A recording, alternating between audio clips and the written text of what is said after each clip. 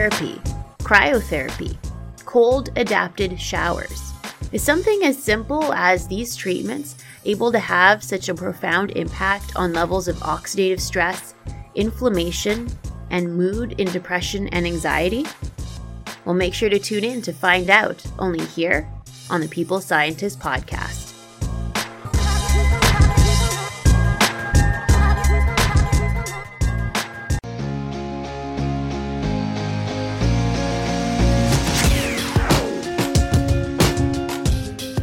You are listening to The People Scientist, the podcast dedicated to helping us optimize our health with the latest scientific findings on nutrition, health, and medicine.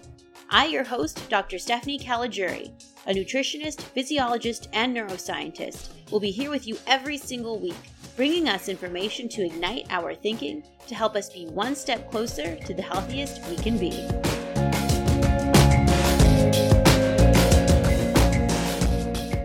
Hello, my People Scientist Army, and welcome back to the People Scientist podcast, where every week I arm you with some scientific evidence so that we can all lead the healthy lives we want to live.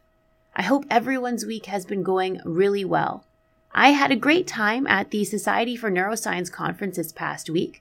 I had the opportunity to present our research on female alcohol use disorder. I hope one day soon to do a podcast episode on this topic. But briefly, I'll give you a little insight into it. I've generated some evidence to show that the female and male brains are quite different. For example, there are differences in gene expression, differences in the activity of certain brain regions, and differences in the strength of connections between certain brain regions in the male and females. This seems to have important implications for anxiety and alcohol use disorder. But for today's episode 33, I'm going to be teaching you all about the scientific evidence on cold therapy or cryotherapy. So as we always do, let's start off with some core takeaways. Cold therapy or cryotherapy has actually been around for quite a while because I'm including cold therapy such as ice treatment on injuries, ice baths, and switching from cold and warm showers or baths, or even more recently, what has gained a lot of popularity is whole body cryotherapy machines that expose individuals to freezing cold air. That in these studies ranged from minus 60 degrees Celsius to minus 160 degrees Celsius. And this exposure usually lasts 30 seconds to 2 to 5 minutes long. Clinical trials provide evidence that cryotherapy or cold therapy may improve muscle recovery after intense exercise. It may reduce markers of oxidative stress and inflammation, and may improve symptoms of depression and anxiety. So let's get into those details. Let's start off by looking at cryotherapy in athletes and its impact on recovering post-exercise. In 2009, Banfi and colleagues in the Journal of Thermal Biology investigated the effects of whole-body cryotherapy on markers of inflammation and serum muscle enzymes in athletes. In sports medicine, whole-body cryotherapy is generally used to improve recovery from muscle injury. So they investigated in 10 male athletes from the Italian rugby teams 5 days of whole-body cryotherapy. Now, during this week, the athletes still continued their typical training schedule of 1 hour of maximal effort in the morning, followed by 1 hour of submaximal effort. And then they would have another hour of maximal effort training in the afternoon. So they had 3 hours of exercise every day. Blood samples were drawn by vacutainer tubes at 8 a.m. on the first day of treatment on Monday, and then at the end of the treatments on the following Monday, so 1 week later. The scientists investigated the blood samples for markers of inflammation. Now, the scientists saw a reduction in creatinine kinase, lactate dehydrogenase, prostaglandin E2, interleukin 2, interleukin 8, interleukin 10, cycam-1, which is soluble intercellular adhesion molecule 1, but there were no reductions in the immunoglobulins or C-reactive protein. So it appears that there are some markers of inflammation that are reduced with the addition of whole body cryotherapy to intense training exercise. However, it is important to note that this study did not have a control group, so they were really just comparing their before and after treatment protocols. But there are other studies to look at. For example, in 2013, Mila Korzinkowska in the journal Oxidative Medicine and Cellular Longevity examined the effects of cryotherapy on oxidative stress in volleyball athletes.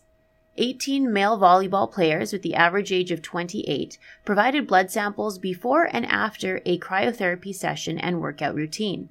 And as a control, they provided blood samples prior to and after an exercise regimen without whole body cryotherapy. So they had like a within control study.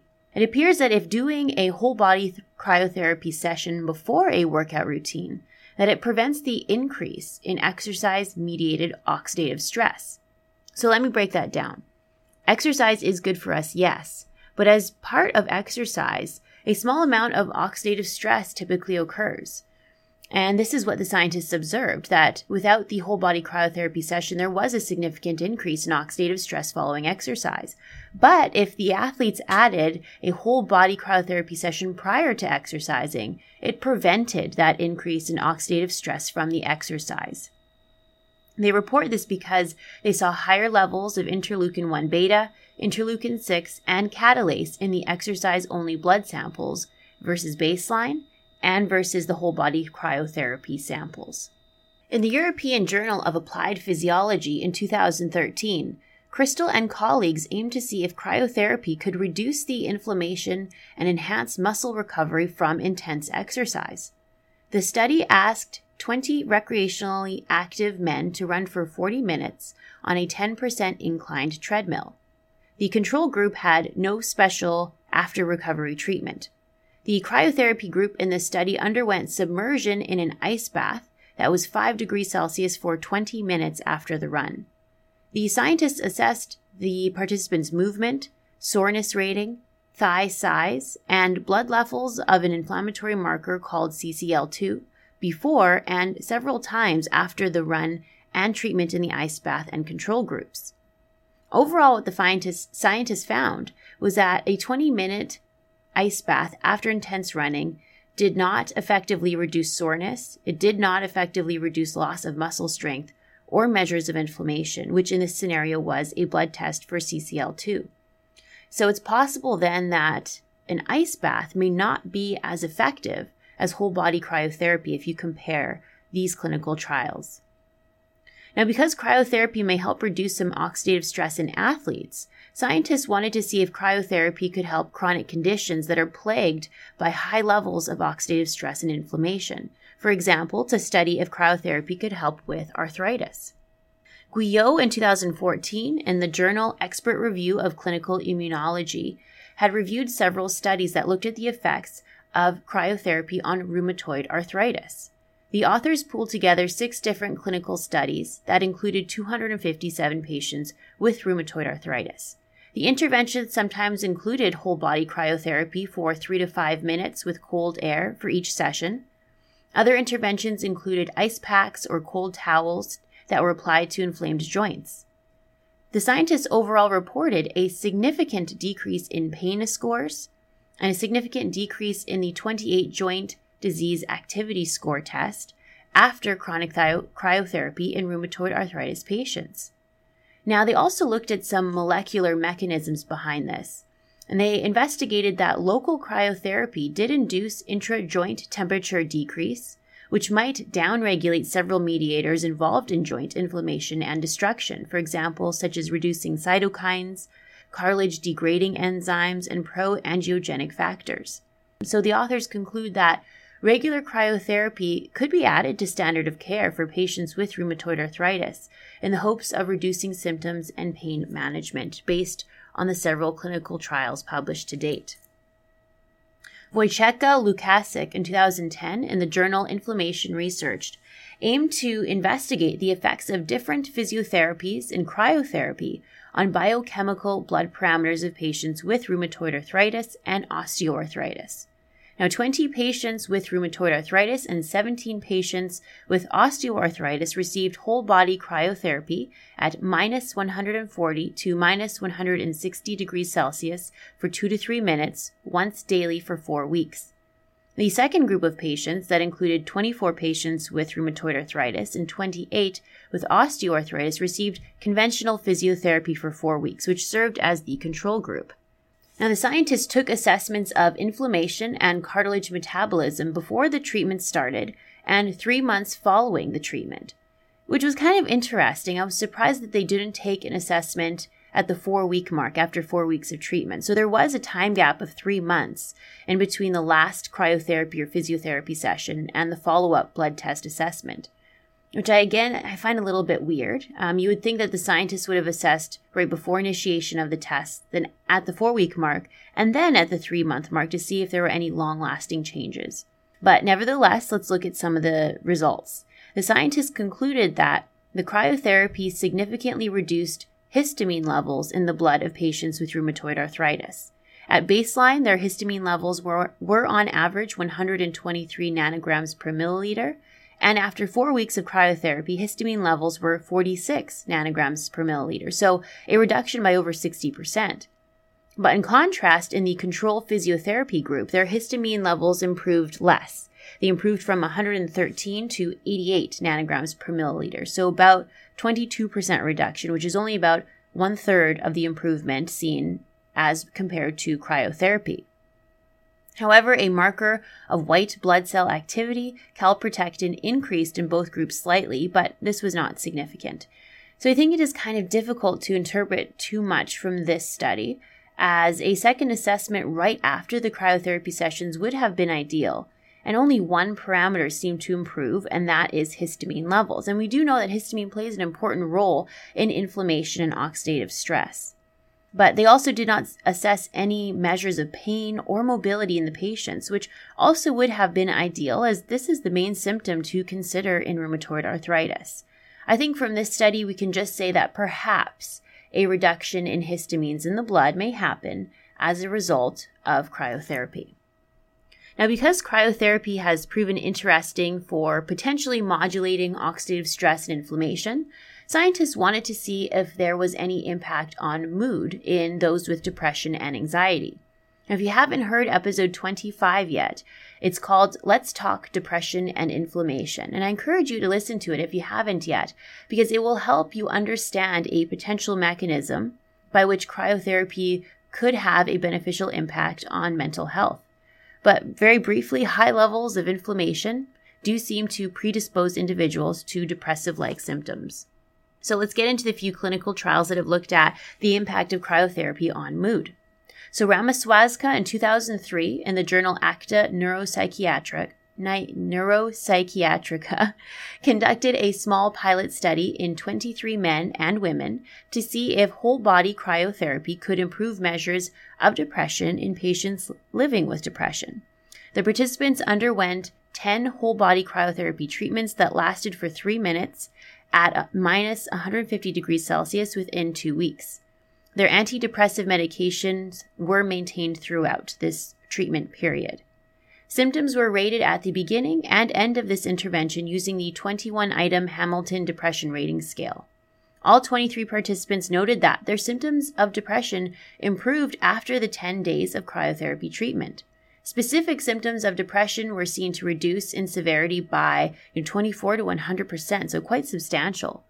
The symptoms that improved most were anxiety and motor hyperactivity, difficulties in falling asleep, quality of sleep, and early awakening. So there really seems to be mostly an improvement in sleep-related symptoms associated with depression.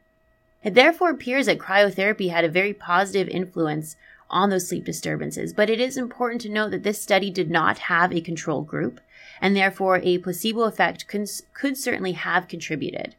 But as a pilot study, it proved quite interesting that a simple short treatment such as cryotherapy could potentially have such profound influences on mood. But luckily, 5 years later, in 2008, Ramaswazka followed this pilot study with a larger controlled study. The scientists published this work in Archives of Psychiatry and Psychotherapy, and they had again aimed to investigate if whole-body cryotherapy could modulate symptoms of inflammation and depression. The scientists this time recruited more participants. They recruited 60 participants that were previously diagnosed with anxiety and depressive disorders. The average participant was a woman in her 40s.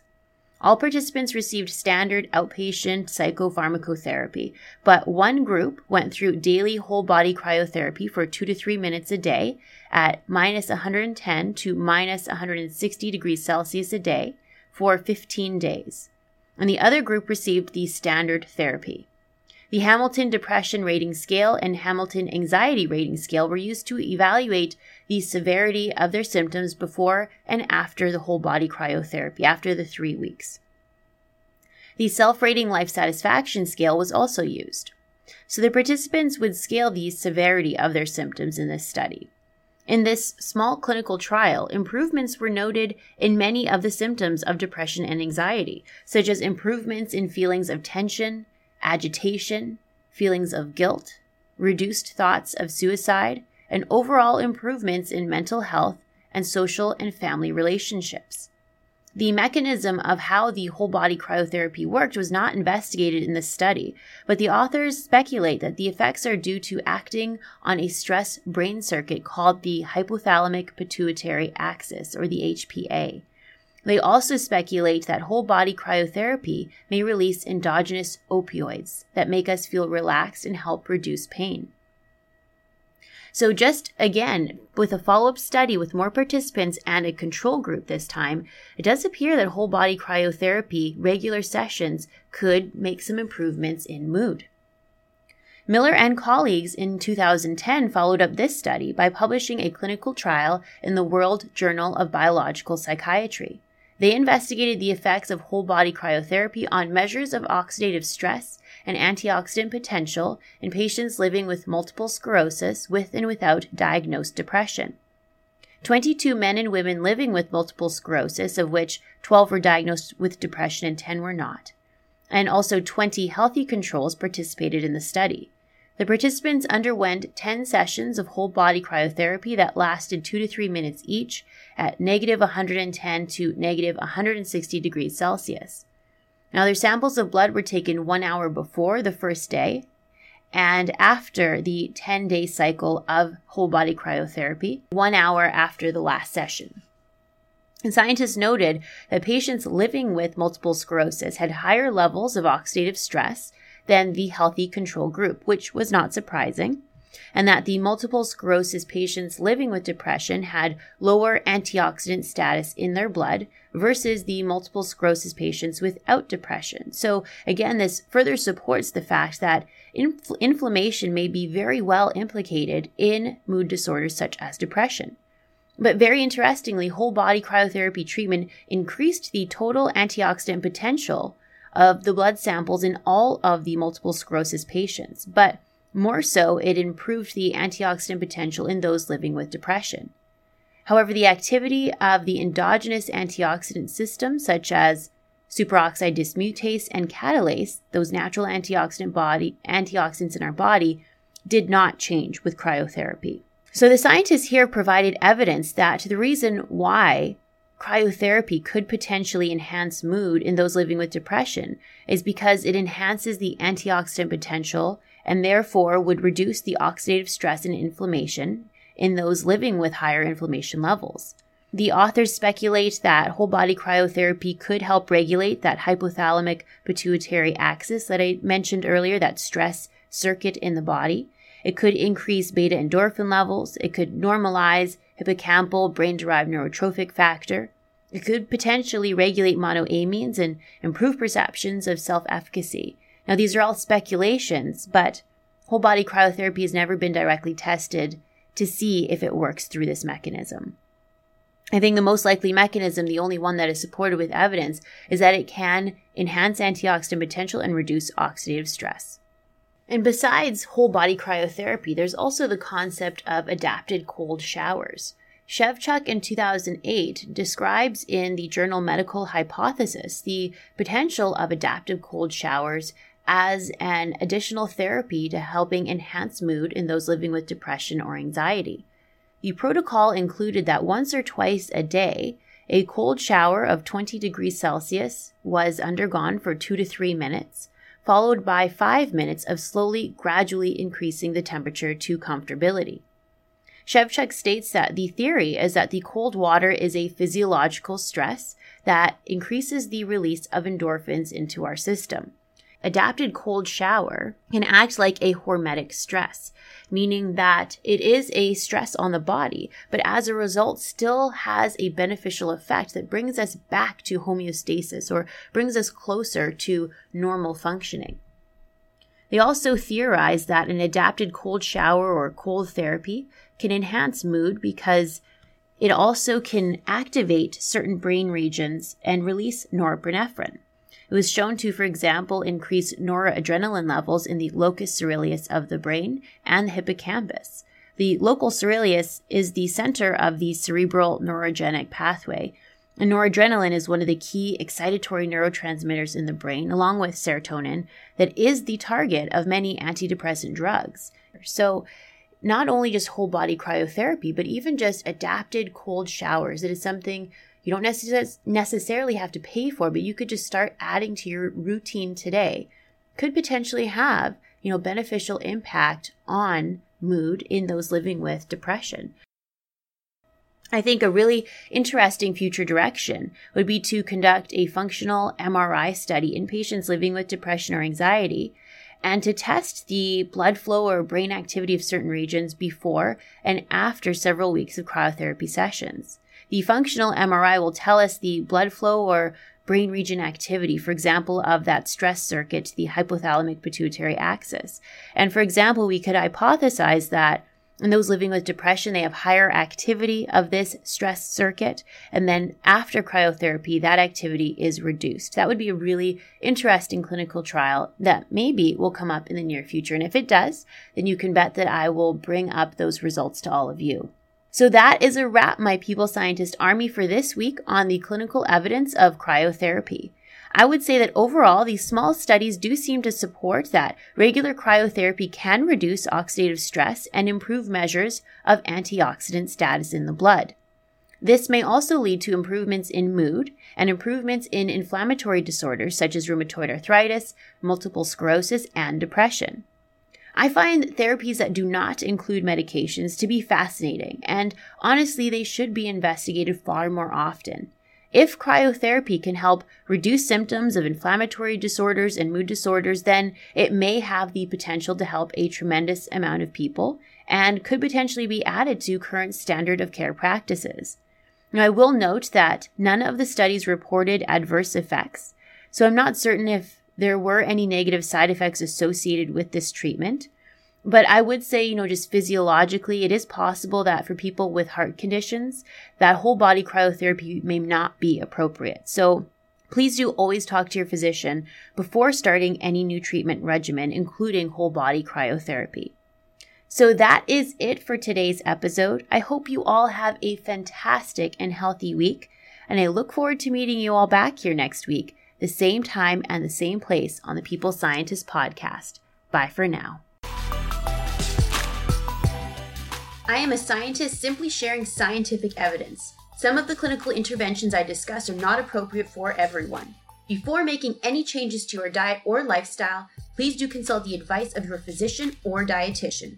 My opinions expressed here do not necessarily reflect those of Mount Sinai Hospital and its affiliates.